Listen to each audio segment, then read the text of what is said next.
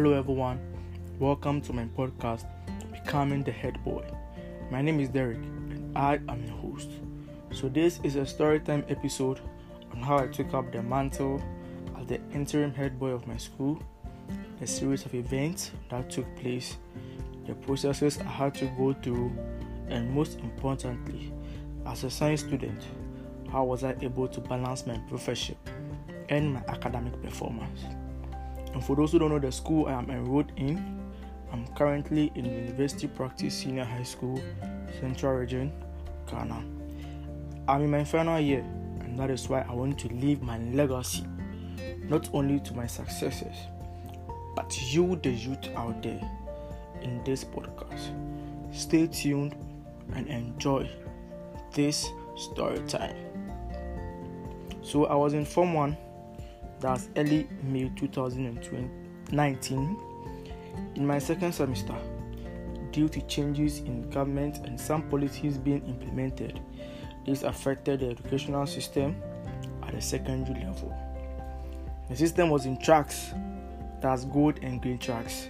I know the names are weird and funny, but it is what it is. And I found myself to be in the gold track. For the educational system, a track will be home for vacation, while the other track will be in school, studying for a period of 2 months, and this course occurred interchangeably, or even sometimes all tracks will be in school.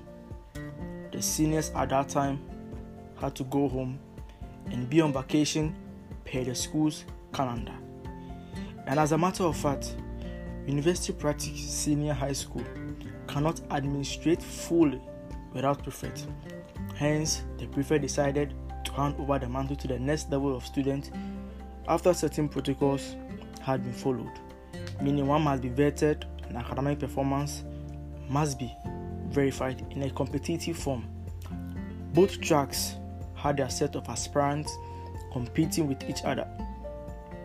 I stole this opportunity and penned my name down, Duke Derek, on the sheet to occupy the interim head boy position. And I prepared for a 2-day intensive vetting program that was held on Thursday and Friday, 16th and 17th of May 2019, respectively, at 1:00 p.m. I had rivals, Eldad, Emmanuel, and Kelvin. On that day, on day 1 of the vetting program, I walked my way to the vetting hall 30 minutes before time, and this showed punctuality. I quickly set up the place together with some co-aspirants. Time was due, and unluckily for me, I was number 1 on the list to be vetted. Though I was petrified, I whispered a word of prayer as I needed God the most at that vetting room. I showed my way to the vetting room, and when I reached my destination, I addressed the assistant head boy, whom by then was my enemy, the assistant head girl, the protocol prefects, and some others who were seated. After I took my seat logically, I was shot by questions helter-skelter. I was asked why I wanted to be interim head boy. I was asked the project I will embark on, and so many others. And lastly, my academic performance was verified as well. So at the extremity of day 1's vetting program, I was anticipating to hear the results. Unfortunately, the upshot of the program announced Eldad topping the list with 38 points, and I took the second lead with 37 points, just 1 point ahead of me. The declaration of this result got me concerned, but nevertheless, I had a genuine hope for day 2's program. On day 2, that's Friday, the program was short-term.